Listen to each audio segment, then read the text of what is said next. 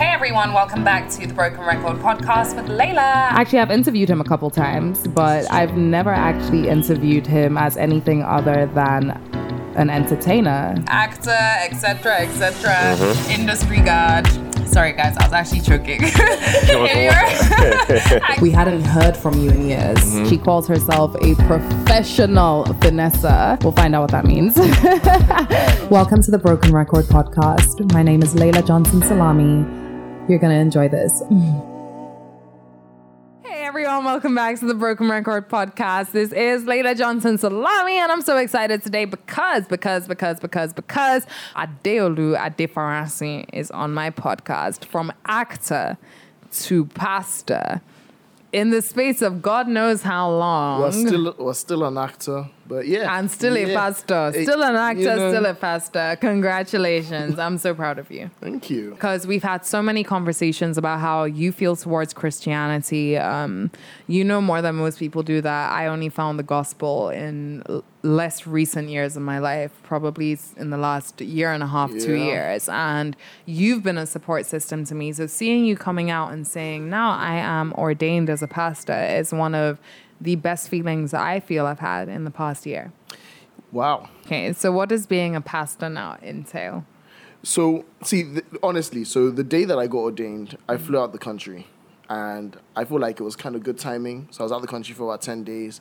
Took time to kind of think about it, like what actually has to change. Because I believe that for me, I've been in ministry anyway. Like I'm trying to live a life that ministers. And that for me is what it's about. There's nothing that has specifically changed for me in the course of the last 2 weeks, 3 weeks since I got ordained. For me, it's about the fact that I'm living a life that represents the values that I have as a Christian, that I am able to do what it is I do anyway. I'm an actor and all of that, but I'm still at the same time showing people that, look, you can be an actor and you can love God. What are those values that you have as a Christian? Well, so there are a lot of values. But for me, I think at the end of the day, the bottom line and the core of this thing is love, and that is something that the church has failed to do for so long. We have failed so long to show people honest love. We have gone so caught up in the idea of law, and if you're not doing this, you're wrong. And one of the big things, and I know that we'll talk about it at some point in this conversation, is we start to give degrees to certain kinds of sin. I go around and I, cheat and commit fornication, but it's not as bad as you who are gay. Look, when the Bible talks, if you want to go back and you want to look at the law side of things, the Bible says that if you keep all of my law, you get all of my blessings. If you don't keep all of my law, you get all of my curses. If you commit one sin, doesn't matter which one, did not tell you which one was right, which one was wrong. And that covenant was not a covenant that God had with everybody. It was a covenant he had with the Jews back then. And the reason for it was not so that, the reason the Bible says that law was made so that sin might abound. It was actually created so that people would sin and would acknowledge their sin. But the covenant we're under is different. The covenant we're under is the one that he made with Jesus, where he said, Jesus goes, keeps all my law, keeps all my, and then you get all my blessings because you have faith and believe in him.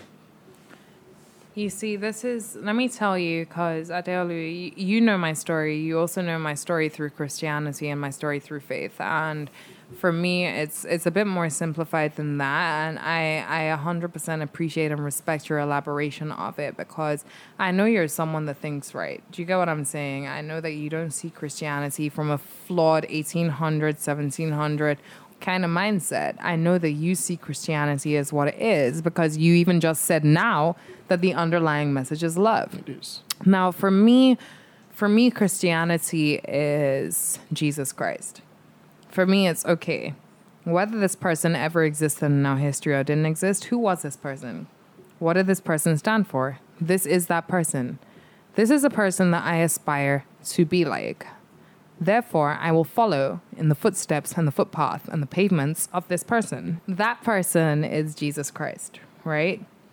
And I find it so problematic when we take man-written words, i.e., quote-unquote holy scripture, the Bible, to try and define everything that person stood for. The New Testament speaks about Jesus a lot, what Jesus did, everything Jesus stood for, the kind of things Jesus went about different towns and communities doing. But Does that take anything away from the Old Testament? No. And the Old Testament still exists, where people are oppressed. People of different backgrounds and tribes and religions are oppressed for not being a particular way. And it makes me come to one conclusion, and that one conclusion is that the Bible is a man-written book that we call a holy scripture. But what are we really and truly taking from Christianity? And I only ever want to take from Jesus Christ. So this is my perspective on that, is that, like I said, the perspective changes and things shifted when Jesus came into the picture. And that's the purpose of it. And I think there's a holistic way to look at the Bible. When you look at the Old Testament, there was law, and God brought law and said that these are my commandments, keep them. And it was so that man can see that without him you can do nothing, because man concentrates on trying to keep these laws and kept on failing. Now, when Jesus came, he gave you the ability to realize that, look, you could not keep these laws by yourself. I sent one who is able and capable of keeping those laws. I changed the covenant. So yes, the Old Testament still exists, but the New Testament is what gives a holistic picture of what that was meant to be like and what it was actually meant to do. And the idea that, like, look, so Jesus wait. Old Testament is what it is. New Testament is what it should be like. Look, what it is that, okay, so what Jesus came and he said, step in the club and say, Jesus Christ. Hey. All right, we'll turn it down. But like, so the idea was that, like, Jesus came and he changed the perspective that people look for, because we got so concentrated on law that we started to judge people, and it was never meant to be about that. It was never meant to be about that. The heart of it was always and is always love. Yeah. The person that we are meant to look at is Jesus Christ. What is it that he did? What is it that what were his values? What is it that he lived like? And the core thing when it comes to Jesus Christ was love. Like you talked about earlier, you talk about when, they wanted to stone a woman for fornication. First off, the starts question becomes, who was she having sex with and why is she the one that you need to stone? Yes, they caught her in the act, but they caught her in the act with somebody. Why is the guy not there being vilified? So we go there, we decide to say, okay, the woman needs to be judged because she has done this thing wrong. This is fair. You want to look at the law, the Bible says that it was wrong, but then so did the guy. So why aren't you bringing him and saying, let's stone him too? Right? He was probably even amongst them saying that she was caught in the act. And then Jesus says, I'm going to lead with love. And he treats out of love and he condemns the men and says, look, he is without sin, cast the first stone. None of them had the capacity to do that. And then he goes, and when he has finished showing love and he has led with love, he says, go and sin no more. And I think that is the thing. The heart of it is that, look, we are trying to be better people, but you lead with love. You do not teach people love by condemning them. You do not teach people how to be better. You do not show people or embrace people. You scare people away by telling them, you are not capable of this thing. You keep on doing this thing wrong. You can't be like me. When at the end of the day, all of us, aside from Jesus, have committed sin. And so we keep on trying to elevate ourselves like we're better, and it does not do any justification. And it's why the younger generation is so disenfranchised by the church. It's because there's so many men in church who have committed sin, who are going in the wrong mindset, and are trying to pretend that they are fine. But this is exactly where my issue lies. And this is where I can start to resonate with what you're saying, because they say I was born Christian, but as far as I'm concerned, I wasn't born Christian. I got baptized at the age of 12. And I got baptized out of choice. And that choice was me saying to my mom, I think I want to get baptized now. Like, I think I actually just want to be an Anglican. I want to be a Christian. And years later, that I realized that denominations don't even exist in Christianity, exactly. Right? That's when you go deeper into the Bible and you're like, wait, what? These people are actually arguing that, no, I'm a Roman Catholic. No, I'm a Protestant. No, I'm a this and a that. And you're like, do we know what we're saying here? Christianity is Christianity. And the Bible even tells you, it's stated in Scripture that denominations don't exist. There is one faith. So as human beings, we've created all these denominations that have become dysfunctional that I'm just kind of like, why doesn't the average Christian today just be like, okay, yeah, I'm a Christian because I choose to try and follow in the lifestyle of Jesus Christ. It doesn't mean say I'm going to be perfect, so I'm not going to get everything right, but Jesus Christ was this being, and that is my aspiration. Why does it have to be a thing of Scripture? Because I feel like we're making it more about man-made words than the Word of God. I think there's a twofold sense to it, and the two sets of people are to blame. So like people that are religious leaders have a set of blame because yes, they say that they want to, and I believe that a lot of people have the honest desire to guide people in the right path. But people are so caught up in self where they believe I have to be the person doing it, and therefore they don't want to sometimes speak the 100% truth because it relinquishes a level of control for themselves, and we need to take that control away from their hands. And then on the other side of things, the people need to become more dependent on God than they are on people, more independent, more desiring of a personal relationship with God than being in a position where they feel like this guy knows the answer, let me go to him for the answer, and depending so much on man for the answer. Do you think that's... It's a two-pronged thing. Do you think that you chose that for yourself? You chose to become more dependent on God? You chose to focus on that route? And I'm asking this because the Adefarasin name is a household name in the majority of Christian households in Nigeria today. You come from a Christian background. Was this something you chose? It was, and I'll tell you why, because it's funny, because when I got ordained, of course, you go to different pages, and I definitely saw, and I expected the comments of people be like, oh, okay, this is just, a family business or whatever. But one thing I say is the time that I personally started getting closer to God was actually when I started getting further away from my family, because it got to a position where I was no longer in a position where I was dependent on my parents' relationship with God, where I wanted something for myself, and I needed to know who He was by myself. And it happened, I'd gone through a few some trauma and stuff, and I lost vision in my eye for a little bit, and I started realizing I was depending so much on my parents' relationship with God, I didn't actually know Him for myself. And so when I moved to the States, I started trying to actually develop some level of understanding. And then also when it comes to ministry, what people will say and what people's perspective will be is crazy. But I've been in this process for maybe 3-4 years, and I never had a single conversation with my dad about ministry. He never spoke to me about it until I spoke to him. Because as much as he might have felt like I had a call, he never wanted it to feel like pressure. It was never going to be that. It was until the day that I went to him that it even became a conversation we spoke about. Are you happy you made that decision? I am. I think that I am called to it. Now, the question is, how is it going to look? What is it meant to be like? Forget how it looks. How does it make you feel, Adeolu? What is it meant to be like? What is the purpose of it? When I say how's it going to look, what is that call meant to be? But I believe that I'm doing what I'm called to do. And even if I was not ordained a pastor, I feel like I'm living a life that is that. It is ministry for me. Everything is about showing love to people. It's about understanding and showing what it is that I believe I've learned. If you'd grown up in an atheist home, do you think you'd feel the same way? I cannot answer that question.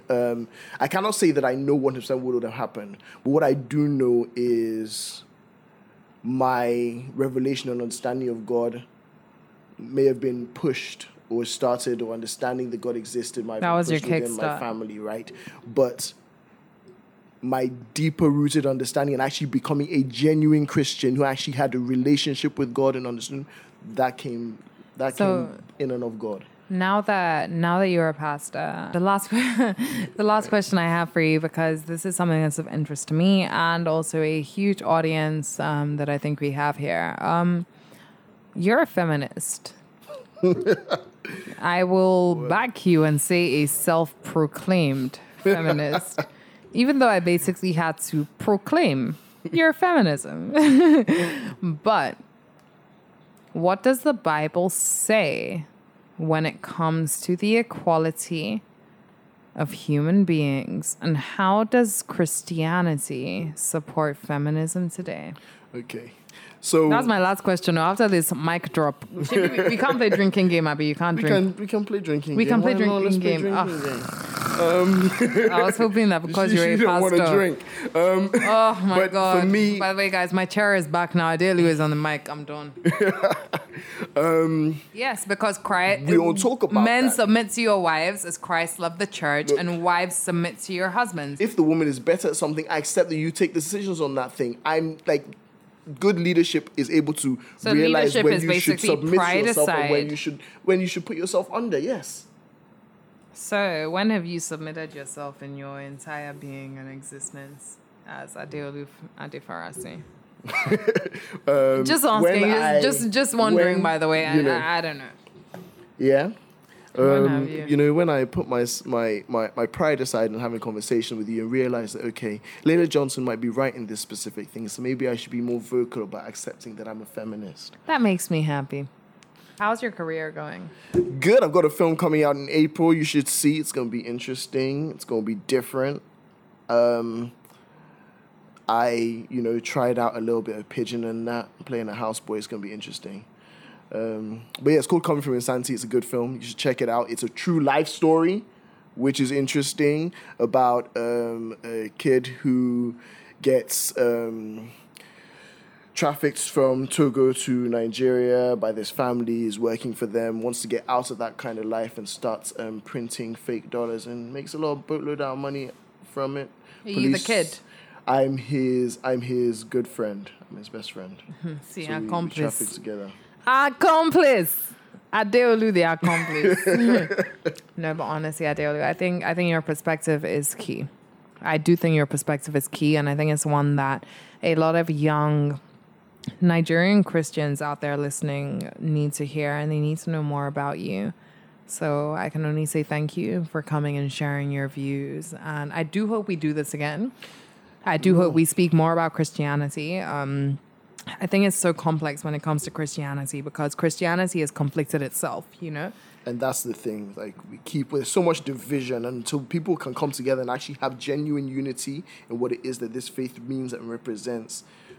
We're all fighting against ourselves. Absolutely. Absolutely. But hopefully with more Adeolus in the system, we will be able to change things. More Briggses as well. Of course, Briggs and I also caught up on this episode about being young and following Islam as a religion. So if you're out there, if you are following a religion, then this episode is definitely for you. And if you're out there and you're not following a religion, but you want to learn more about young perspectives towards a particular religion, then of course, again, this is for you. But Adeolu, thank you. Thank you very much. Thank you all for tuning into the Broken Record podcast. We're out here having fun. Like I always say, do not take this shit personally. I do hope you found some insight though. I mean, if you're young and you're into religion, then I definitely hope you found some insight because Adeolu has a wealth of knowledge on what he's speaking about. And of course, Briggs has a wealth of knowledge on it too. So the two religions that we've spoken on this episode float your boat, then you definitely do want to keep on tuning in.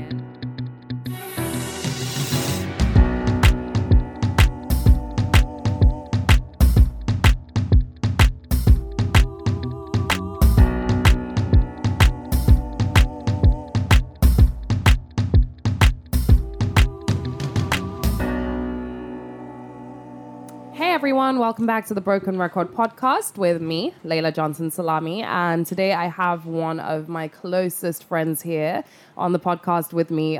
We went to university, right? Yeah, university. Yeah, we went to university together. We both studied politics and IR. That's where we met. I did Arabic and IR. Are you serious? Yeah, I was just in your IR modules. Oh my God, yeah. It's true.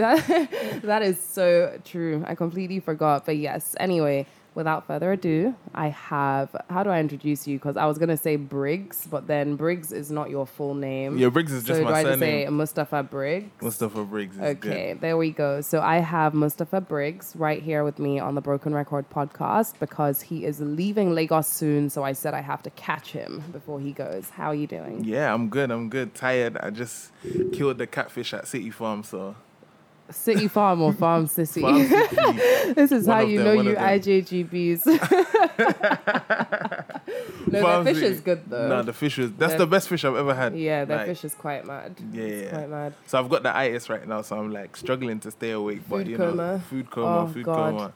Them ones. Well, I had a tuna salad for lunch, so I can't really say I've got a food coma, but such is life. Yeah. You're living light. Living. Anyway, sorry, I'm a bit sick at the moment, so I may have to keep on clearing my throat throughout this interview. But Briggs and I have a lot to discuss because I feel like if I, like when people normally come on my podcast, I can be like, yeah, so I've got blah, blah, he's an artist, or blah, blah, blah. I'm like, how do I even describe you? Because you do so much that... Yeah, it's crazy. But I don't want to use the word influencer Like, Nah, you're like right now, I would say I'm a public speaker because that's what I've been doing for the past yeah. couple of months, and that's what I'll be doing like for 2019 essentially. I'm not an influencer, but like I chill with some influencers and we do stuff. Yeah. But essentially, the main things that I've been doing since obviously we went to university together.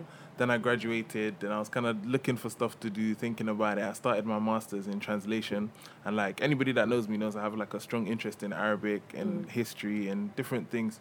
So I was studying translation. I started my MA in translation, and I started translating texts and stuff.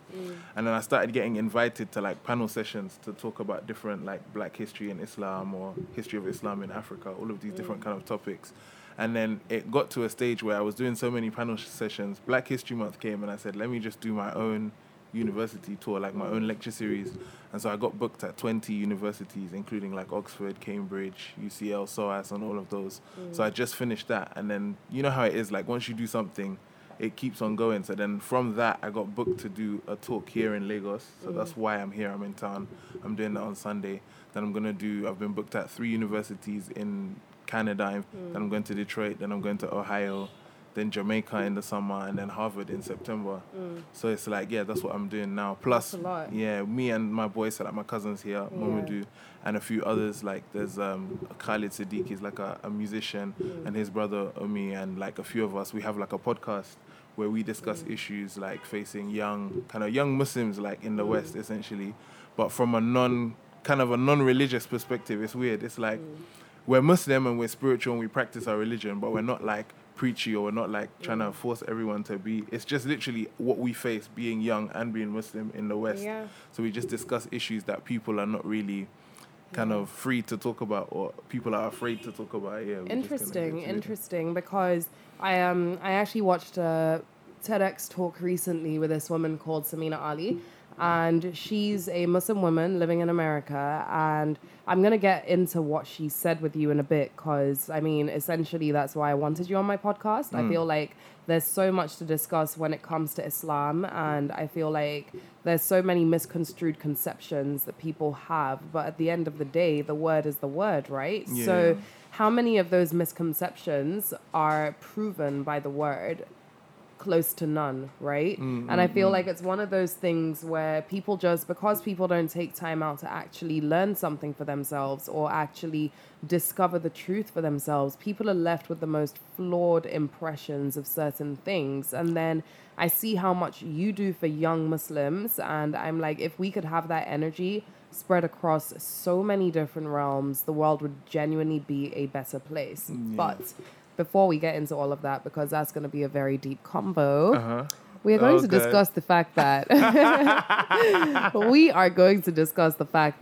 you know what, Briggs popped up out of nowhere as a married man one day. Like, that is the only way to put it. He literally popped up out of nowhere as a married man. As in, one day I saw Briggs as the Briggs I know. The next day I'm seeing a wife on social media and I'm like, huh? I am like, you did not come to me for approval. But congratulations. Honestly, congratulations. And you guys look so cute together and you seem very, very happy. Yeah. But I need the ins and outs. What happened? How did I not even know you had a girlfriend? It was like, literally everything happened quickly. Like everything happened super fast. We started talking over the summer, and then around September we were just talking one day, and then like we were just like, what is it? We were just talking about why we were both single up until this point, and then we're discussing and da-da-da-da-da. And then in the end we just were like, we match each other, like let's just get married and see how it goes. It was literally like that. It was literally like, let's get married, and if it works, it works. If it doesn't work, it's not. You literally said, let's get married and see how it goes. Briggs, if all of us jumped up, trust me, I know how, like, I look at some guys that I could say that to, and I know my life will come to an end in that marriage. So it's not. But it depends on how you approach marriage. And then also, like, as Muslims, or the way culturally, like, different cultures have different ways that they kind of approach marriage. But essentially, if you're looking at just, like, the word, as in how you're supposed to get married as a Muslim, it's simple. It's literally 2 witnesses, a gift for the bride, dowry or whatever, bride price, whatever, and then the permission of her dad, and then you guys are married. Like, it's a simple thing. So it was like, and divorce as well is just as simple. You just tell the person, I've divorced you and you're divorced.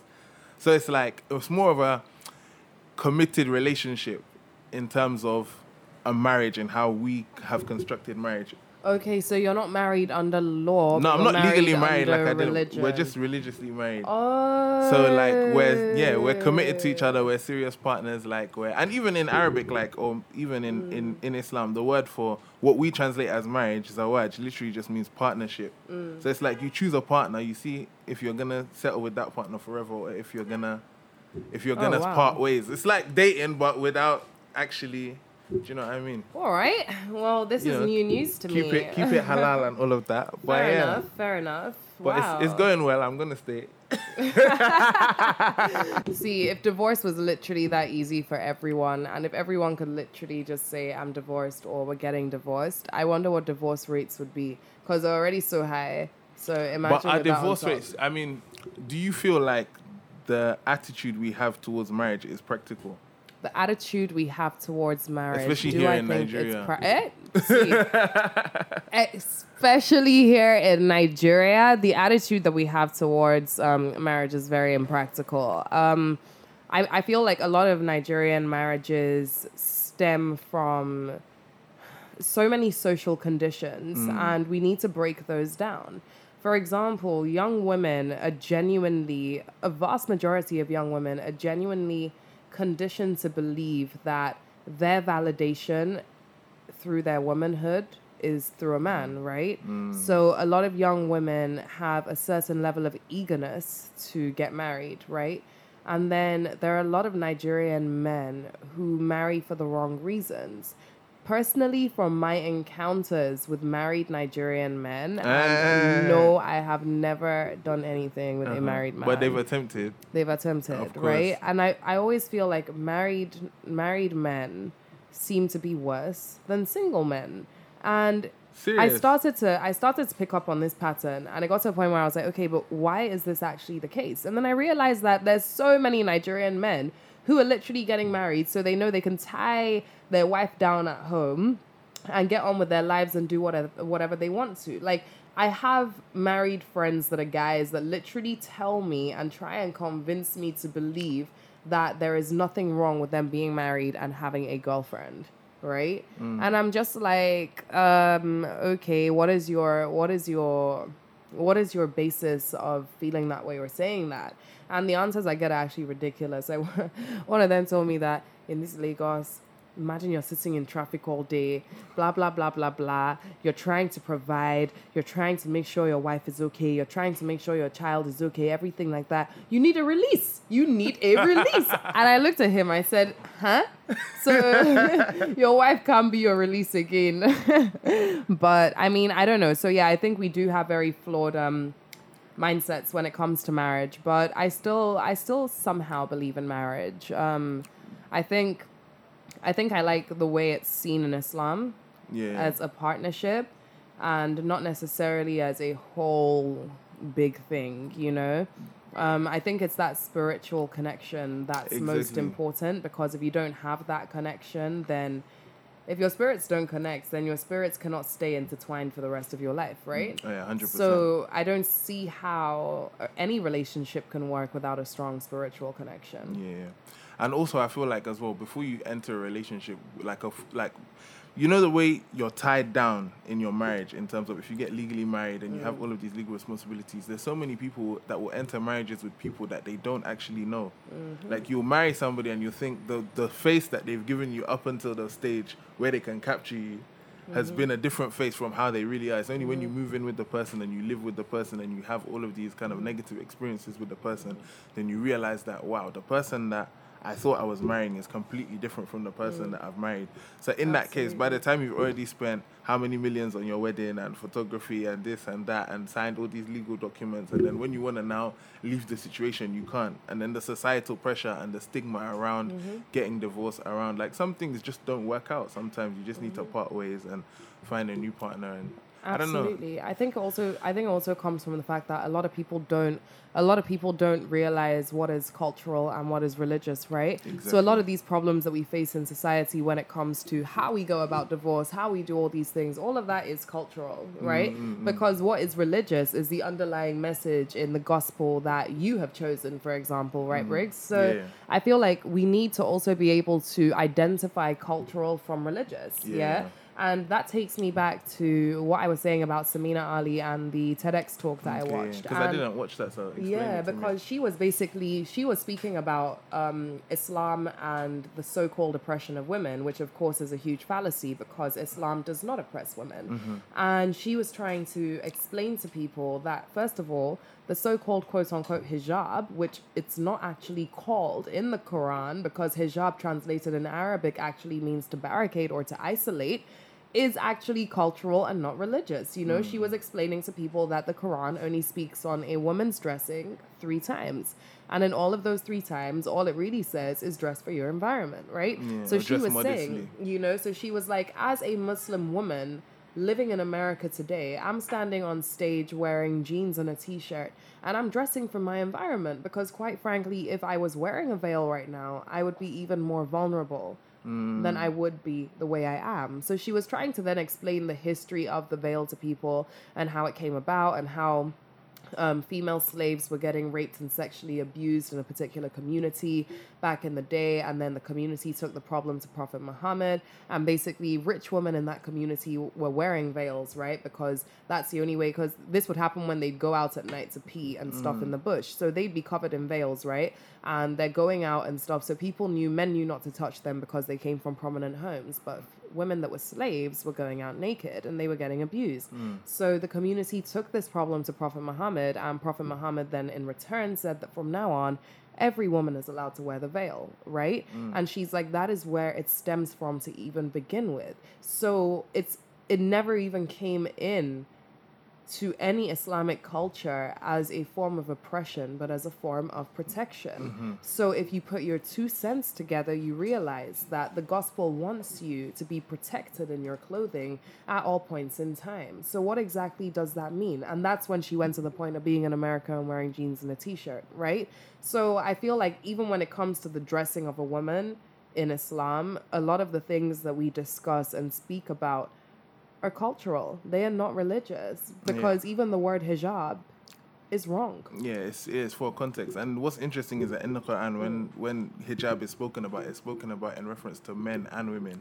So men also have a hijab. Like men should also have a means of conducting themselves that's modest, and also have a way of interacting with society and stuff. So it's both ways. And cultural manifestations of Islam differ from place to place, and I think that's part of the beauty of it, that it's flexible, that you should know, but you should be able to study, as you said, the difference between the religion and the cultural aspect. And once you know what the spirit is behind the law, then you can manifest that spirit in all times. So it's like, for example, the whole thing, like a famous thing about Sharia law, for example, is cutting of the hand. People say, oh, they cut the hands of the thief, and da-da-da-da-da. During the time of Umar bin al-Khattab, who was the second successor of the Prophet Muhammad, like, there was a drought. So people were stealing left, right, and center because they needed to eat to survive. So he lifted that punishment. He said, we can't be chopping everybody's hand when there's a drought, because people are not stealing out of greed, they're stealing out of necessity because they can't eat. So it shows you that the laws can be adapted and changed and flexible as long as you're maintaining the spirit. So why have they carried that particular law into Sharia law across the world today? It's context. It's like context, because it's not every country that applies it. And even in certain countries, like, they have within Islamic law, there's a concept called maqasid, which is like looking at the roots of why the law is in place. So, like, law is there to protect life, it's there to protect honor, it's there to protect wealth, it's there to protect family. So any law that contributes to those means, like those aims, can be considered as Sharia law. So it's different interpretations.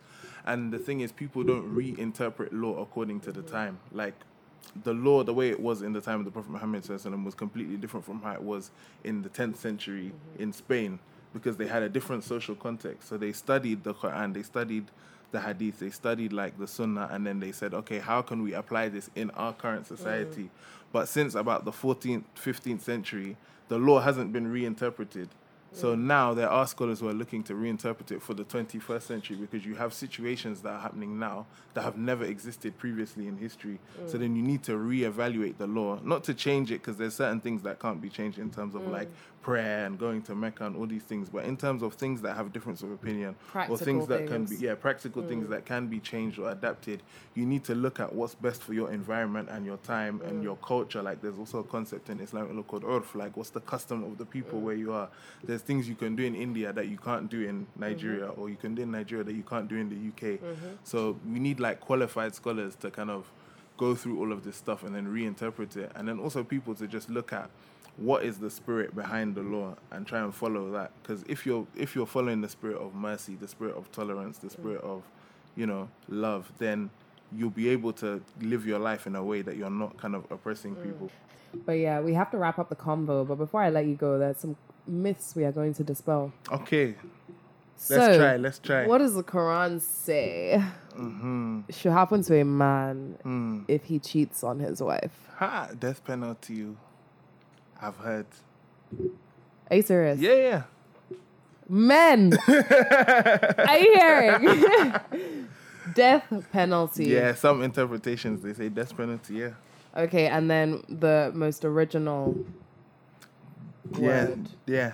Death penalty. Yeah. Have you ever cheated? No? Okay, my cousin's like, no, he's the expert. Bring him in. That's because he's probably cheated. Come. That's because he's probably cheated enough times that he's Come. this kind of He's the legal expert. Come. No, seriously. Come. I'm joking. Come. Wait, so death penalty No, is death penalty for what? for cheating. A man cheating. Yeah. What do you mean by As in cheating? you're married and then you have dinner outside. Oh, okay. See, I thought you meant like talking. There's levels to cheating, no? Oh my god. No, but So the way cheating. Okay, cheating can be like having sex, obviously. So now that's there's one levels. extreme. Of course there is. A text message to another woman is cheating. So physical Westernly, cheating, yeah. emotional cheating. Exactly. What do you mean by cheating? What do I mean by cheating? Yes. Disloyalty towards your partner. What do you mean by disloyalty? Because a man can have 4 wives in Islam. No, a man can have 4 wives, but a man must also seek permission from his first No, he wife if doesn't he have- wants to marry again. No, yes, no. the Quran says that. The Quran does not say Yes, that. does the Quran say that? A man must get Oh, permission. you know, that's a A man context. must- You know, I'm studying Islamic law. Full Yes, time, he yeah? said. But what I'm saying... So, No, okay, wait. I'm getting it up on Google now. We are going to go to the permission exact... where, Briggs? Wait, no. Are you serious? No, I'm being serious. Islam says... I'm sorry, but there's nothing about seeking permission. Islam says that if a man See, wants to marry a second let me tell you wife... something. Whenever someone says Islam says, you know they're wrong. Oh, wow. Because there's difference of opinion on everything. Okay, so if a man... Wait, I'm typing it in on Safari right now. If a man wants to marry a second If a man has wife- married a woman and she's in- put in her marriage Yes. contract condition that you can't marry another woman alongside me, then he has to seek permission. But if she hasn't specified, then There's no permission. there's no specification.